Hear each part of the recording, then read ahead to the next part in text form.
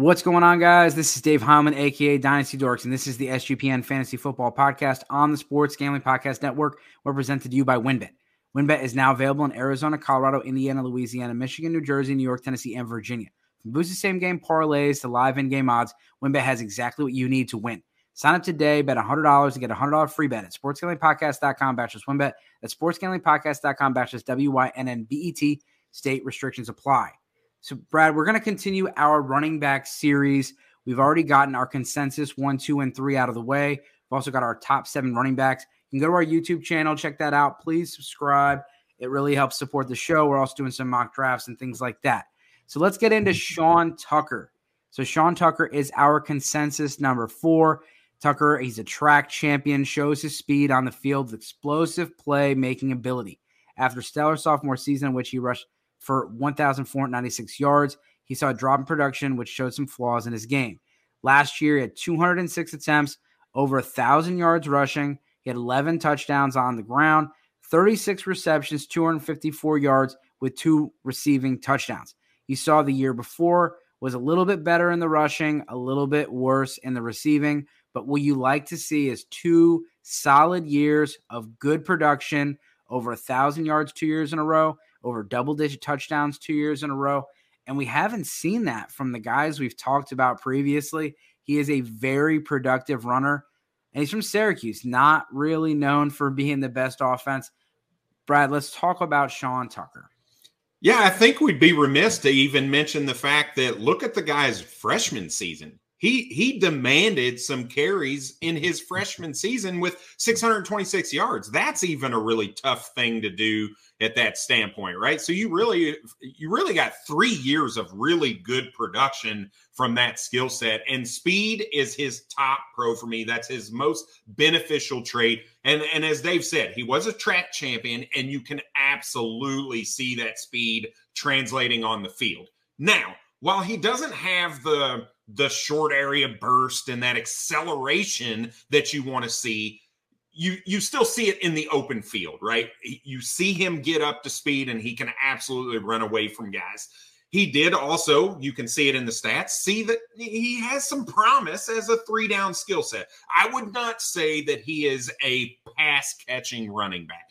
Now, 36 catches. That's what you want to see. Again, he's a serviceable kind of guy like that, but I almost equate him to like a Ronald Jones in that regards. Not from a skill set perspective, but the guy can catch the ball, but he doesn't necessarily look good when he does it, right? So that's my bit. That's one of the things that's kind of a pro and a con, right? He does have that 3-down skill set, but his hands are pretty inconsistent at times, and you can absolutely see it.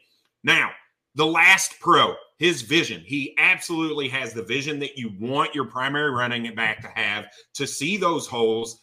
But to couple that with a con, or really both of his cons, the other two, he doesn't necessarily have the power and the elusiveness to make guys miss or to run through guys, right? And that's evidenced by the fact he's at a kind of a measly 2.79 yards after contact per attempt, which was 42nd in college football.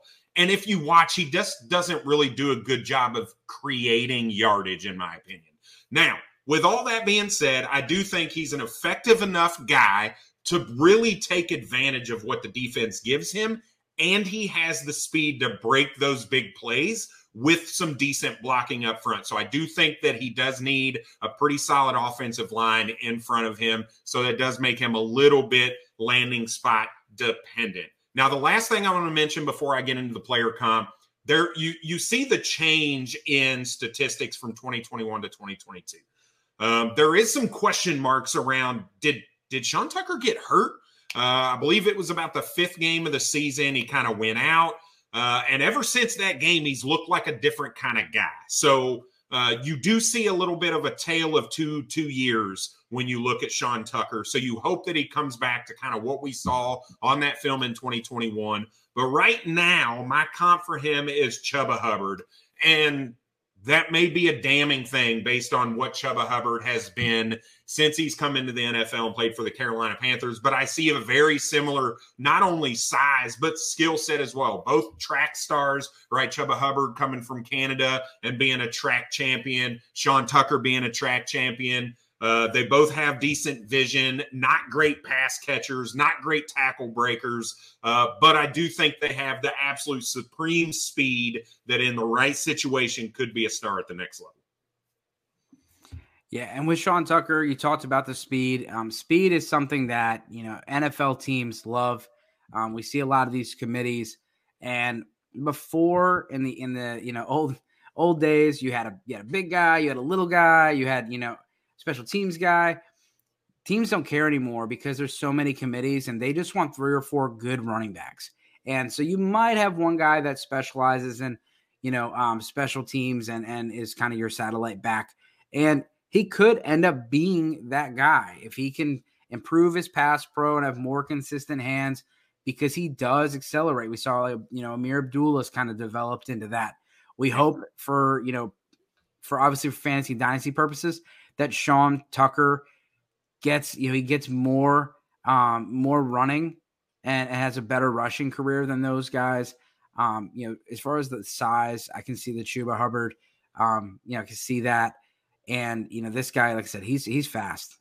He's a very quick guy. And, he's projected to be a 3rd round, 4th round draft pick. It's going to be a fringe day 2, day 3 guy. And all it takes is one team to fall in love with him.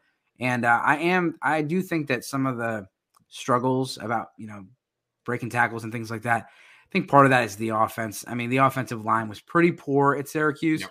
And, he was having to get hit behind the line of scrimmage and create a lot. And I do think he did get hurt. You see the attempts went down quite a bit. Yep.